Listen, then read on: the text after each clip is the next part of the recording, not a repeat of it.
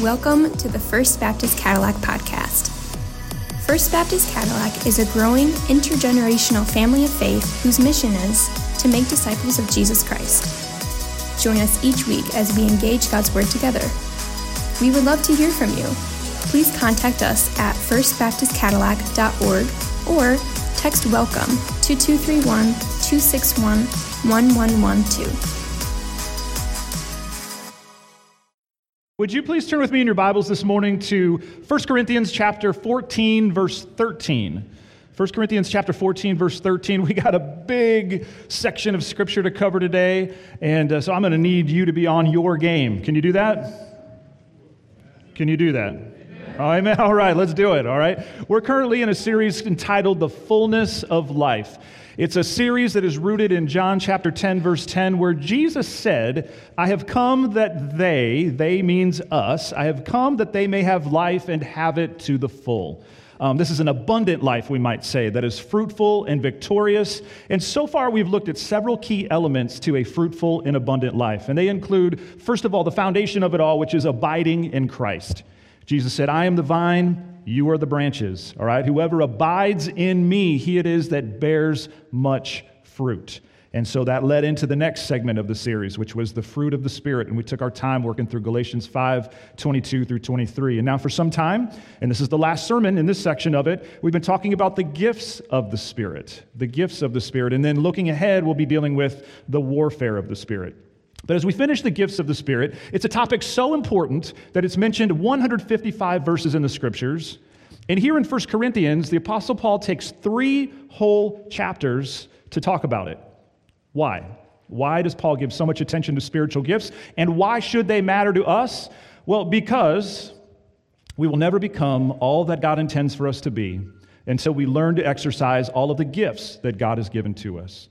Now, that statement is so important, I'm going to repeat it again. We will never become all that God intends for us to be until we learn to exercise all of the gifts that God has given to us. It's true for us as individuals, but it is also true for us collectively as a church. Spiritual gifts are a key element to living a full or abundant life. And so far, we've defined spiritual gifts like this. Spiritual gifts are special abilities imparted to Christians by the Holy Spirit to serve others for the glory of God. They're special abilities imparted to Christians by the Holy Spirit to serve others for the glory of God. And when they are exercised biblically, some amazing things happen. This is what happens when we exercise our spiritual gifts. God is glorified. The church is edified or built up. Good triumphs over evil. And believers live full or abundant lives, which again is the theme of this sermon series. Now, the problem in our text today in 1 Corinthians 14, as we've been marching very deliberately through chapters 12, 13, and 14, in first century Corinth, spiritual gifts were not being exercised biblically. And so all of these good things that we see here on the slide were not happening as they were intended. In fact, it was quite the opposite. As a matter of fact, at the church in Corinth, spiritual gifts were being misused and abused. At the church in Corinth, spiritual gifts were being misused and abused. Their worship services became these chaotic contests in which worshipers tried to outdo each other in the exercise of their gifts. It was all about self and exhibition as opposed to edification. And this was especially true in regard to the gift of tongues. Somehow, in that church, at that time, the gift of tongues was elevated to be at the very top of the list of important spiritual gifts. And it became kind of like a spiritual badge of honor. You speak in tongues? Wow, you've really arrived. You must be really mature in your faith. But not necessarily, and we'll see that more in just a few minutes. Well, that gift of tongues is defined like this. It is the special ability to speak in unknown languages. The special ability to speak in unknown languages. And there are actually 2 types of tongues mentioned in the Scriptures. In Acts chapter 2, at Pentecost, there's one type of tongues, which was literal earthly dialects, different languages from people from different places on the earth. These were given at Pentecost so that everyone gathered there in Jerusalem could hear the gospel proclaimed in their own language and then take it home. It was kind of a jump start for the church in missions. But This should say 1 Corinthians 14. I'm glad I caught that. In 1 Corinthians 14, tongues are a language all their own. In 1 Corinthians 14, tongues are a language all their own, a heavenly language, if you will, which is for the purpose of expressing worship and thanksgiving to God. Now, the Apostle Paul places great value on the gift of tongues, but he sees even greater value in prophecy, the gift of prophecy, which is defined like this. It is the special ability to speak God's message. The special ability to speak God's message. Now, it should be differentiated and made distinct from preaching or teaching the Scriptures. 1 Corinthians 12:28, we looked at that last week. It makes a distinction between the gift of prophecy and the gift of preaching and teaching. Prophecy is speaking God's immediate message from the Spirit. God's immediate message from the Spirit. Now, this is always, everybody say always. It is always under the authority of the Scriptures themselves. It is always under the authority of Scriptures themselves. Now, Paul says in verse 5 of 1 Corinthians 14, we looked at this last week, he says, "Now I want you all to speak in tongues, but even more to prophesy. The one who prophesies is greater than the one who speaks in tongues, unless someone interprets, so that the church may be built up." And so in the first 12 verses of 1 Corinthians 14, he does this comparison-contrast thing. We called it the tail of the tape last week between tongues and prophecy. And this is really important. If this is your first Sunday here and you're kind of coming in cold to all of this is probably a challenging day to be here. It would be really, really helpful for you to go back and listen to last week's sermon because it is so foundational to what we're talking about today. But he compares and contrasts the two like this: tongues versus prophecy. One who speaks in tongues speaks to God, whereas one who speaks words of prophecy speaks to men. One who speaks in tongues speaks in a manner which is unintelligible. It's not a recognizable language in an earthly sense. But one who speaks words of prophecy, they are intelligible words that can be understood earthly. The one who speaks in tongues builds up themselves. And we talked about the fact that, hey, that's not a bad thing. We do spiritual disciplines. We spend time in the Word and in prayer, and we do those things to build up ourselves. So that's not a bad thing. But one who speaks words of prophecy builds up the church. And Paul makes the conclusion that, hey, tongues are great, but prophecy is even greater. And now, where we find ourselves today, in the remainder of chapter 14, Paul is going to give some specific instructions for how these gifts are to be exercised in public worship, because as we've already noted, it was a chaotic mess in the Corinthian church. Now, what this reminds us is that the solution to the abuse of spiritual gifts is not disuse. Again, that's the temptation for many of us. It's like, I've seen it done wrong, I've seen the chaos, I've seen the mess, we just won't go there. But Paul says, no, he could have done that. He could have looked at the Corinthians and said, hey, just knock it off altogether. You can't handle these gifts, and so don't participate at all. Rather, the solution to the abuse of spiritual gifts is not disuse, but proper use. These gifts are important. These gifts matter. And so it is not an option to say, we just won't go there. We must follow the Scriptures wherever they lead. And so proper use in public worship is the theme of 1 Corinthians 14, 13 through 40. I was going to have you stand, as we often do when we read text. This is a long one. We might start losing people somewhere in the middle of it. So I don't want that to happen. So if you can pledge to me that you will pay attention as I read this, I'll let you sit. All right? All right, here we go. 1 Corinthians chapter 14, verse 13, it begins like this. Therefore, one who speaks in a tongue should pray that he may interpret. For if I pray in a tongue, my spirit prays, but my mind is unfruitful. What am I to do? I will pray with my spirit, but I will pray with my mind also. I will sing praise with my spirit, but I will sing with my mind also. Verse 16. Otherwise, if you give thanks with your spirit, how can anyone in the position of an outsider say amen to your thanksgiving when he does not know what you are saying? For you may be giving thanks well enough, but the other person is not being built up. I thank God that I speak in tongues more than all of you. Nevertheless, in church, I would rather speak 5 words with my mind in order to instruct others than 10,000 words in a tongue. Brothers, do not be children in your thinking. Be infants in evil, but in your thinking be mature. In the law it is written, by people of strange tongues and by the lips of foreigners will I speak to this people, and even then they will not listen to me, says the Lord. Thus tongues are a sign not for believers, but for unbelievers, while prophecy is a sign not for unbelievers, but for believers.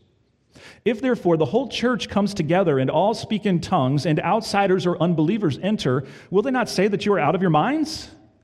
But if all prophesy and an unbeliever or outsider enters, he is convicted by all. He is called to account by all. The secrets of his heart are disclosed, and so falling on his face, he will worship God and declare that God is really among you. What then, brothers? When you come together, each one has a hymn, a lesson, a revelation, a tongue, or an interpretation. Let all things be done for building up. If any speak in a tongue, let there be only 2 or at most 3, and each in turn, and let someone interpret. But if there is no one to interpret, let each of them keep silent in church and speak to himself and to God. Let 2 or 3 prophets speak, and let the others weigh what is said. If a revelation is made to another sitting there, let the first be silent. For you can all prophesy one by one, so that all may learn and all be encouraged. And the spirits of the prophets are subject to prophets. For God is not a God of confusion, but of peace. As in all the churches of the saints, the women should keep silent in the churches, for they are not permitted to speak, but should be in submission, as the law also says. If there is anything they desire to learn, let them ask their husbands at home, for it is shameful for a woman to speak in church. Or was it from you that the word of God came? Or are you the only ones it has reached? If anyone thinks he is a prophet or spiritual, he should acknowledge that the things I am writing to you are a command of the Lord. If anyone does not recognize this, he is not recognized. So, my brothers, earnestly desire to prophesy, and do not forbid speaking in tongues. But all things should be done decently and in order. Would you pray with me? Father, this is a long text. It is a challenging text, but yet it is here, and all Scripture is God-breathed, and it is useful, and it is important to us to understand what it has to say. God, would you grow us individually in our worship of you, grow us collectively in our worship? May we never go beyond the bounds of Scripture. So God, speak to us, we pray. I pray for your help in communicating to this. May your Holy Spirit speak through me, I ask, in Jesus' name. Amen. Amen. All right, so here in 1 Corinthians 14, 13 through 40, the Apostle Paul gives us instructions for public worship. And the instructions are governed by what I'll call a guiding principle, an overarching principle that we will always come back to. And this guiding principle is actually communicated at the very end of the text in verse 40. Where it says this, but all things should be done decently and in order. All things should be done decently and in order. So the guiding principle for public worship, Paul says, is order. Our worship must always be decent and in order. What's the opposite of order? Disorder, confusion, chaos. And again, so it was in the worship in Corinth, where everyone was speaking at the same time. Imagine they're both speaking unintelligible tongues as well as intelligible prophecies, all at the same time. It was a free-for-all. Remember, we likened their worship to that period at the beginning of an orchestra concert where all the instruments are warming up and they're all playing at the same time. Everyone's doing their own thing. There are no distinct notes. There's no distinct song, no melody, no harmony, just a confusing mess of sound. A chaotic mess. And in contrast to this, it says in verse 33, for God is not a God of confusion, but of peace. God is not a God of confusion, but of peace. And the principle is this. Our worship is to reflect God's character.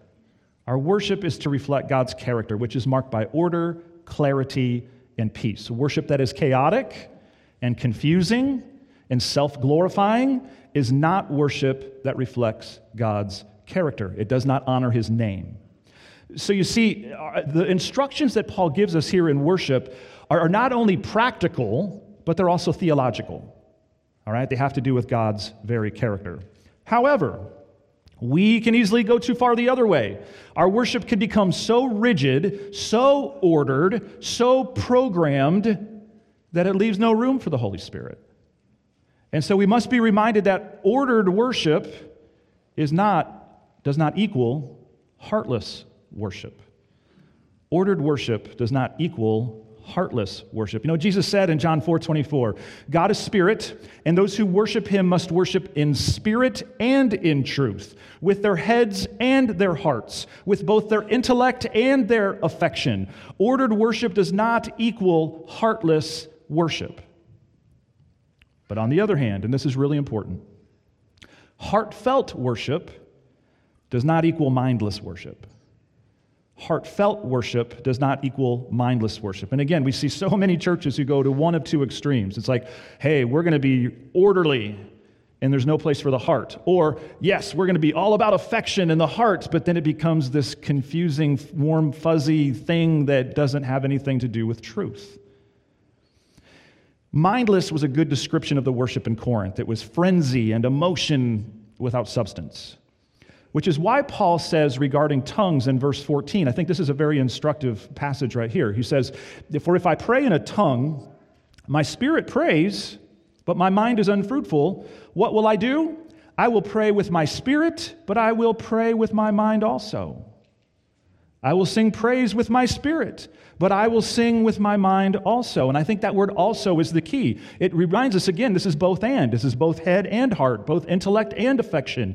And so speaking in tongues or singing in tongues, as it refers to here, is not about checking your brain at the door or putting your mind in neutral. In fact, listen carefully. If you are ever in a setting where you are encouraged to turn your brain off, to put your mind in neutral, you should run away as fast as you can. You hear me? Because that's not God's way. It's Satan's way. Because what gets emptied, guess who's going to fill that? Satan's going to be all too glad to fill what is empty. Now, there will most certainly be thoughts in our minds that we must take captive. That's what the Bible says we are to do. We are to take thoughts captive, thoughts that are from the world, the flesh, even the devil. We must capture them and give them to Jesus, take them to the cross. But our minds are never, ever to be put in neutral or shut off when worshiping God. That is a very New Age, demonic concept. Rather than being emptied, we are to be filled with His Spirit and His truth. So heartfelt worship does not equal mindless worship. Our minds are always engaged. And I'm going to add one more of these that's not in your notes, so you may have to squeeze this in here, but listen carefully. Ordered worship does not equal comfortable worship either. Ordered worship does not equal comfortable worship. You see, we might be quick to dismiss anything in worship that makes us feel uncomfortable or that stretches us or that convicts us and to label it as, well, that's disorder because it makes me uncomfortable. Or anything that makes us feel like we're not tightly in control of everything in the situation. And again, say because we're uncomfortable, well, that's disorder, and it is to be rejected. But the Scriptures don't bear this out. How do you think Moses felt at the burning bush? Uncomfortable? Yet, well, that was an authentic encounter with Almighty God. It wasn't disorderly, but it was uncomfortable. How do you think they felt at Pentecost? Uncomfortable? Tongues of fire? Different languages being spoken? Uncomfortable. It was orderly, but it was uncomfortable. It was certainly stretching, certainly convicting. And I even think of Isaiah's encounter with the Lord in Isaiah chapter 6. Woe is me, for I am a man of unclean lips. Uncomfortable? Absolutely. So be careful not to label worship that is uncomfortable as necessarily disorderly. It may be, but be careful. Ordered worship does not equal comfortable worship. Well, at the end of the day, the goal is to have ordered worship that engages both the head and the heart, that the body will be not beat up. That would be bad. That the body will be built up. The goal is to have ordered worship that engages both the head and the heart so that the body will be built up. Just as Paul says in verse 26 of today's passage, "What then, brothers, when you come together, each one has a hymn, a lesson, a revelation, a tongue, or an interpretation. Let all things be done for building up. If it doesn't build up, you're missing the point." And so as Paul gives instructions for public worship, he gives us this guiding principle that overarches all of it, which is order. There must be order in our public worship. Next, Paul identifies three areas of disorder in Corinth. Three areas of disorder in Corinth. Three areas where they are violating the guiding principle in their worship. And he gives instructions for their correction. And predictably, what do you think the first area of disorder in Corinthian worship was? It was tongues. It was tongues. No surprise there. We've already talked at length about their misuse and abuse of this gift and also its misuse and abuse today. Well, here are Paul's instructions. Again, Paul could have said, don't go there, get rid of it altogether. That's not what he tells them. He says, listen, the proper use looks like this. First, he says, limit the number. Limit the number. Look at verse 27. If any speak in a tongue, let there be only 2 or at most 3. Now, I find this to be actually very rich with meaning. Let there be only 2 or at most 3.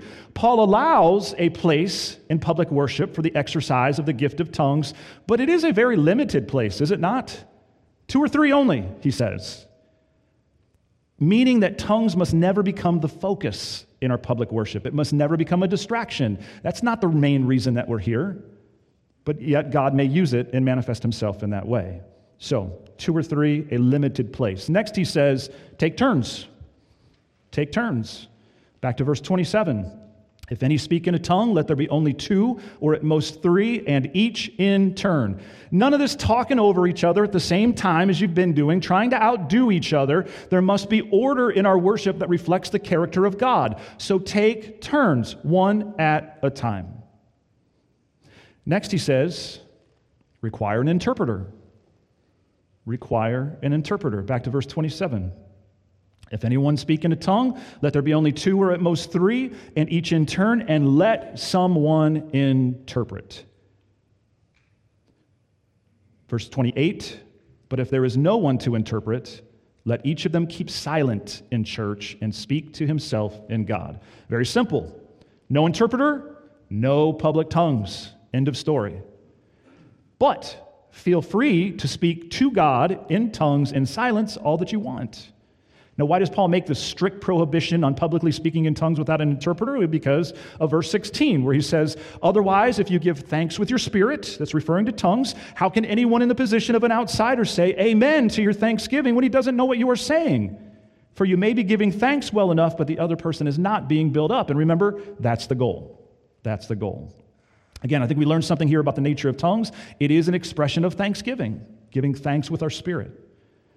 The problem is that without an interpreter in public worship, no one can join in. No one can affirm your thanksgiving. Rather, they are left frustrated and maybe even confused, reminding us that, listen carefully, public worship is a team sport. Public worship is a team sport, not an individual one. When we come together, we are not to be doing our own thing in isolation. We are part of a community that together in unity, like the Trinity, exercises our spiritual gifts to the glory of God. So it's not about you doing your thing in isolation by yourself. Regardless of the rest, we are a team, we are a community, we are a family worshiping God in unity. Again, the goal is to have ordered worship that engages both the head and the heart so that the body will be built up. And tongues without an interpreter, that's not going to do that. It will just create frustration and confusion. Now, what's interesting is that Paul says that the tongue speaker may possibly be the tongue's interpreter. Look at verse 13. He says, therefore, one who speaks in a tongue should pray that he may interpret. Wow.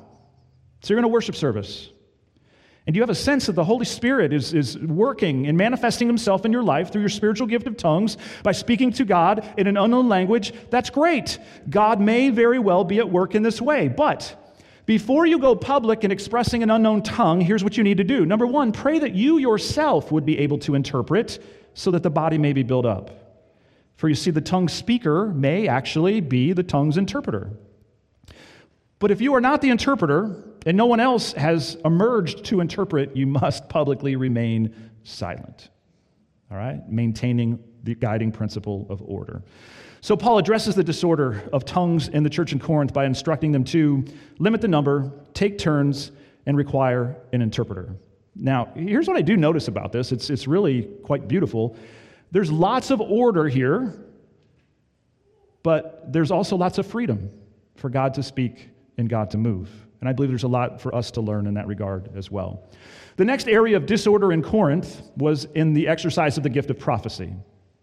For as wonderful as the gift of prophecy is, and Paul has been repeatedly saying so, it too can be misused and abused. It too can bring chaos and confusion to public worship. And so the first instruction that Paul gives regarding prophecy is this. He says, first, limit the number. That should sound familiar, right? Limit the number. Verse 29. He says, let 2 or 3 prophets speak. Very similar to that instruction on tongues. 2 or 3, again, a limited role in the worship service so that it does not become the focus or a distraction. So what this tells us, again, is like this is not the main event. This is not what we're all to be focused on. God may, on occasion, work in this way in public worship, but I don't even know that it's the expectation that this would happen all the time, but sometimes. Next, the next instruction for prophecy, test the prophecy. Test the prophecy. Verse 29 again. Let 2 or 3 prophets speak, and let the others weigh what is said. And what do we ultimately use to weigh what others say? Number 1, the Scriptures. And number 2, the Holy Spirit as He works in community. This is what 1 Thessalonians 5:20 is talking about when it says, do not despise prophecies. And again, I think we could fall into that category at times, like, no, we're not going there, but do not despise prophecies, but test everything and hold fast to what is good. Now, the question for us this morning, and it will have impact later in the sermon, whose job is it to test public words of prophecy?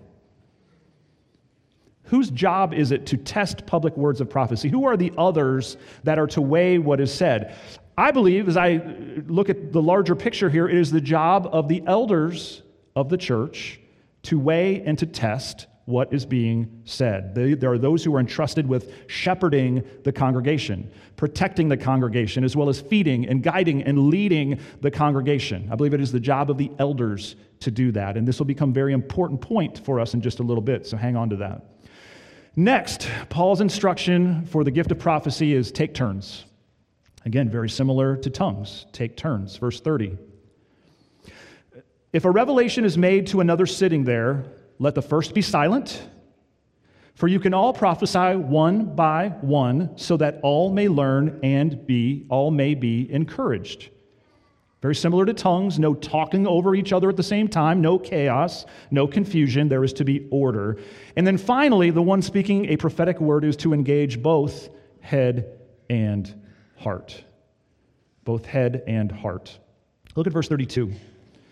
Very important verse. And the spirits of prophets are subject to prophets. For God is not a God of confusion, but of peace. Now, what is that talking about? The spirit of prophets are subject to prophets. Here's what I think it means. No one giving a prophetic word, and I would even say no one speaking in tongues for that matter, can ever say, I can't help it. I got to speak. God's at work. I got to speak. I can't help it. Here, Paul says otherwise. The spirits of the prophets are subject to the prophets. If it is God, if God is genuinely at work, you are in control and you can help it and you can follow these instructions for public worship and you can wait your turn. And so we are never out of control. We are under the absolute influence of the Holy Spirit who speaks through of us, but we're never in a situation where it's like, wow, that person's over here in a corner just babbling in tongues because they can't help themselves. That is not how it works. It involves both the head and the heart. For both your spirit and your mind are fully present in the exercise of these spiritual gifts.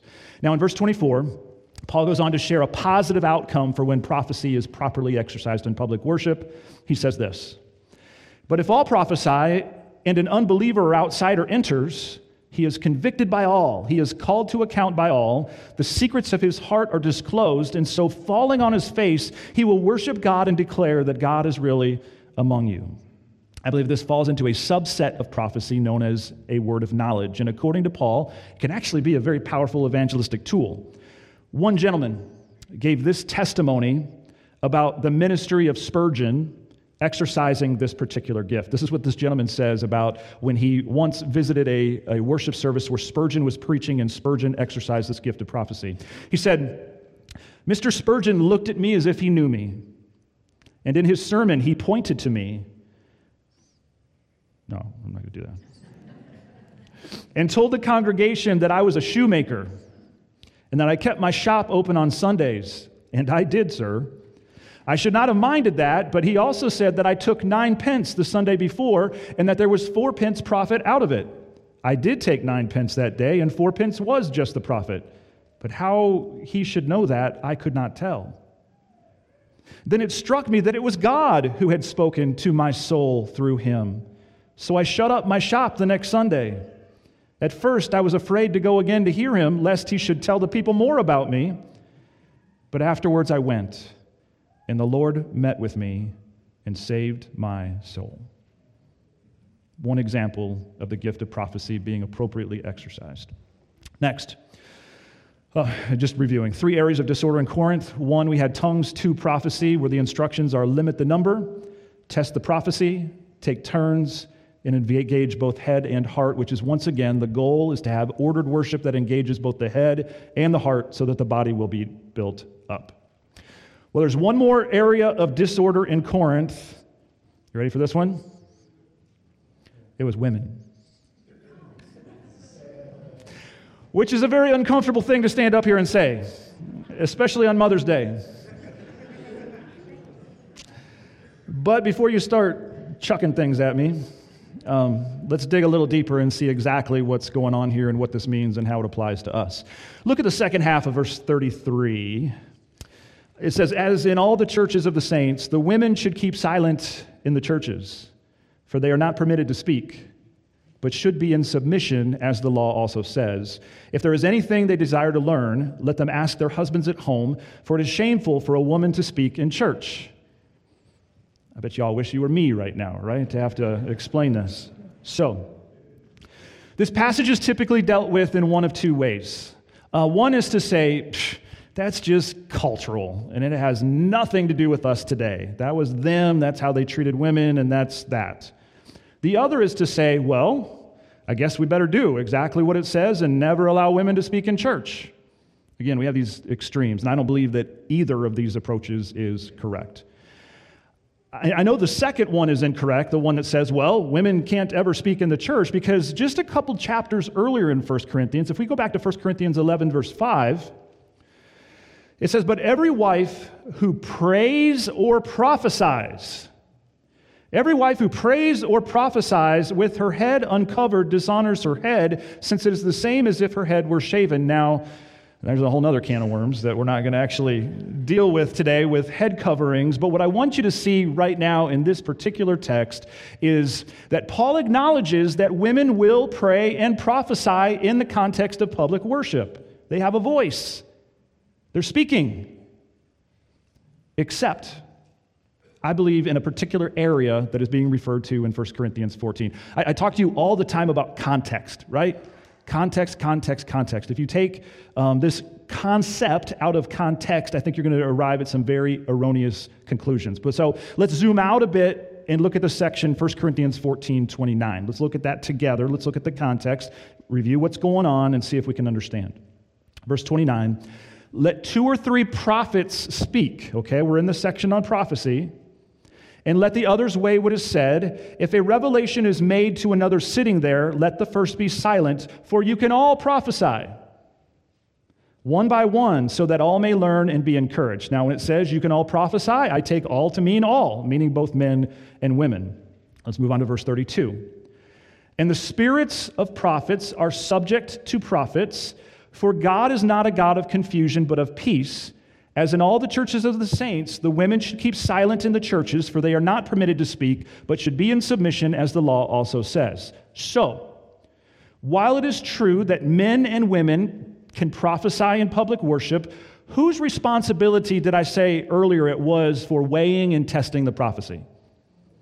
The elders.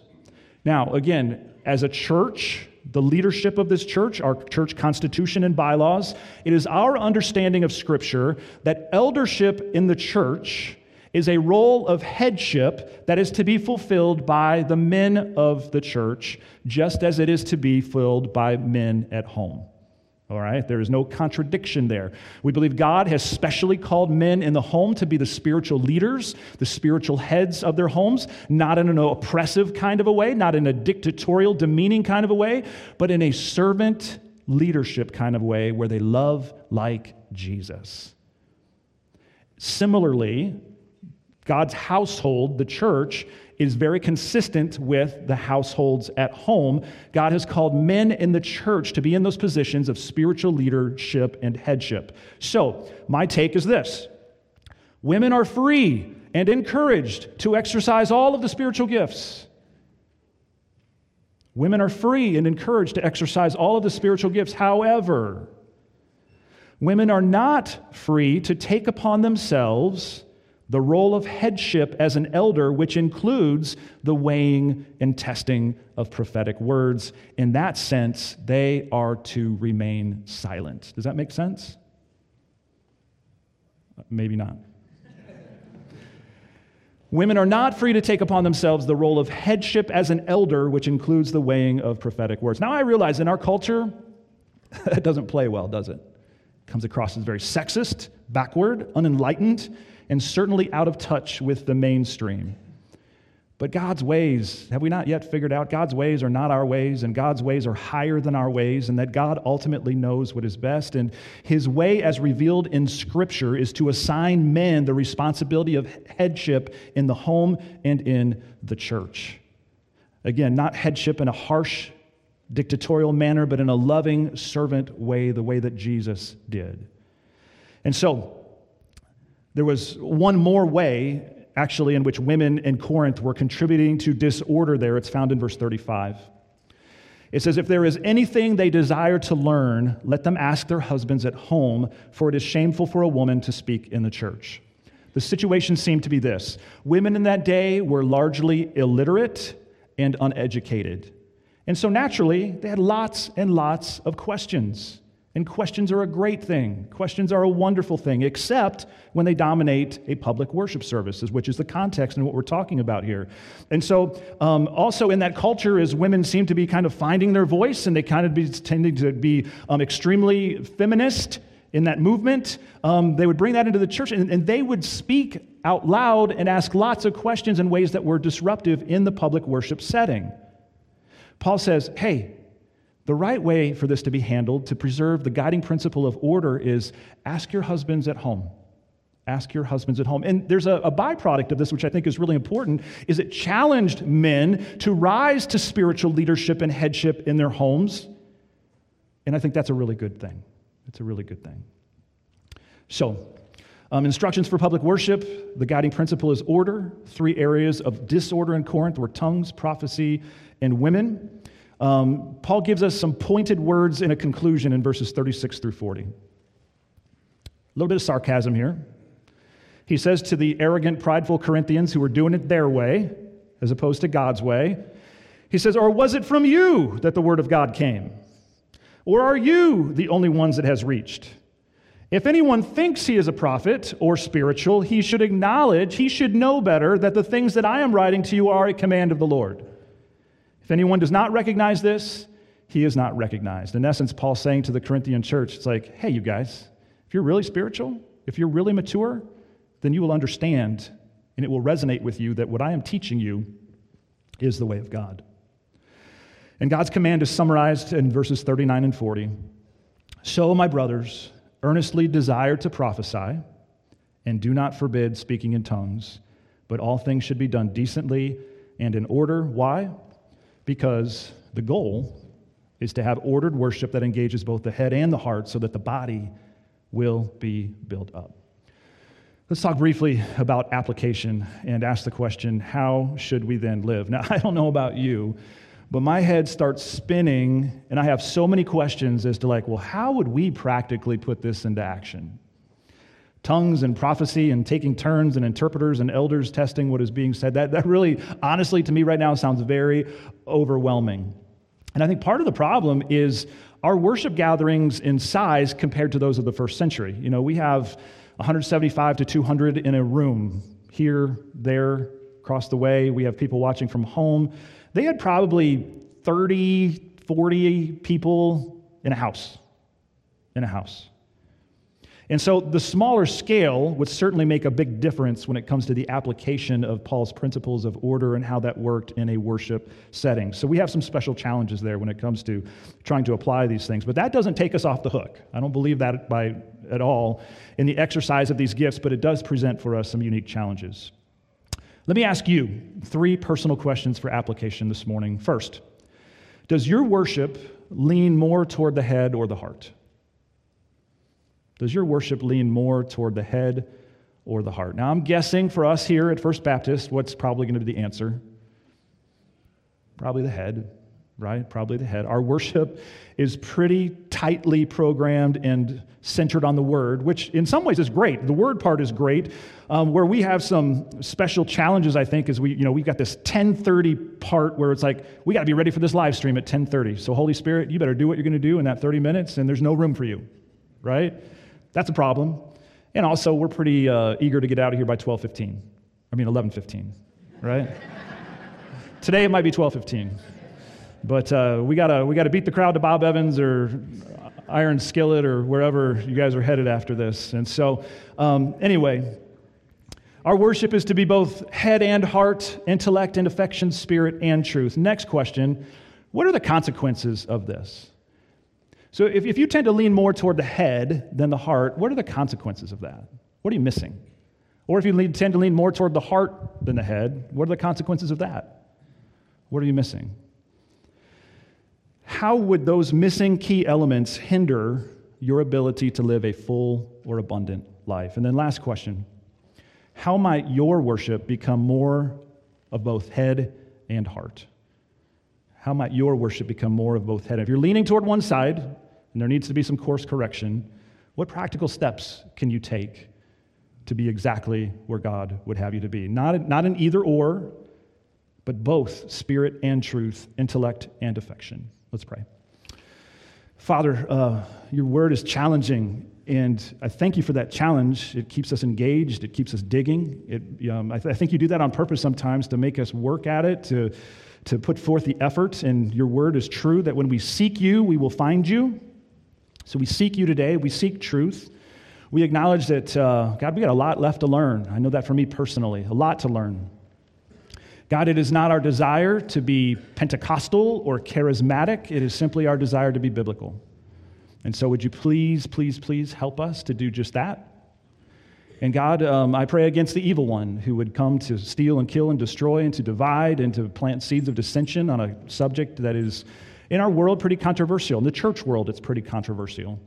And so God, help us to always be about the main thing, being the main thing, and that is Jesus and him crucified. May we not divide over secondary issues. God, would you unite your church and help us to become all that you would have us to be? And this is our prayer in Jesus' name. Amen.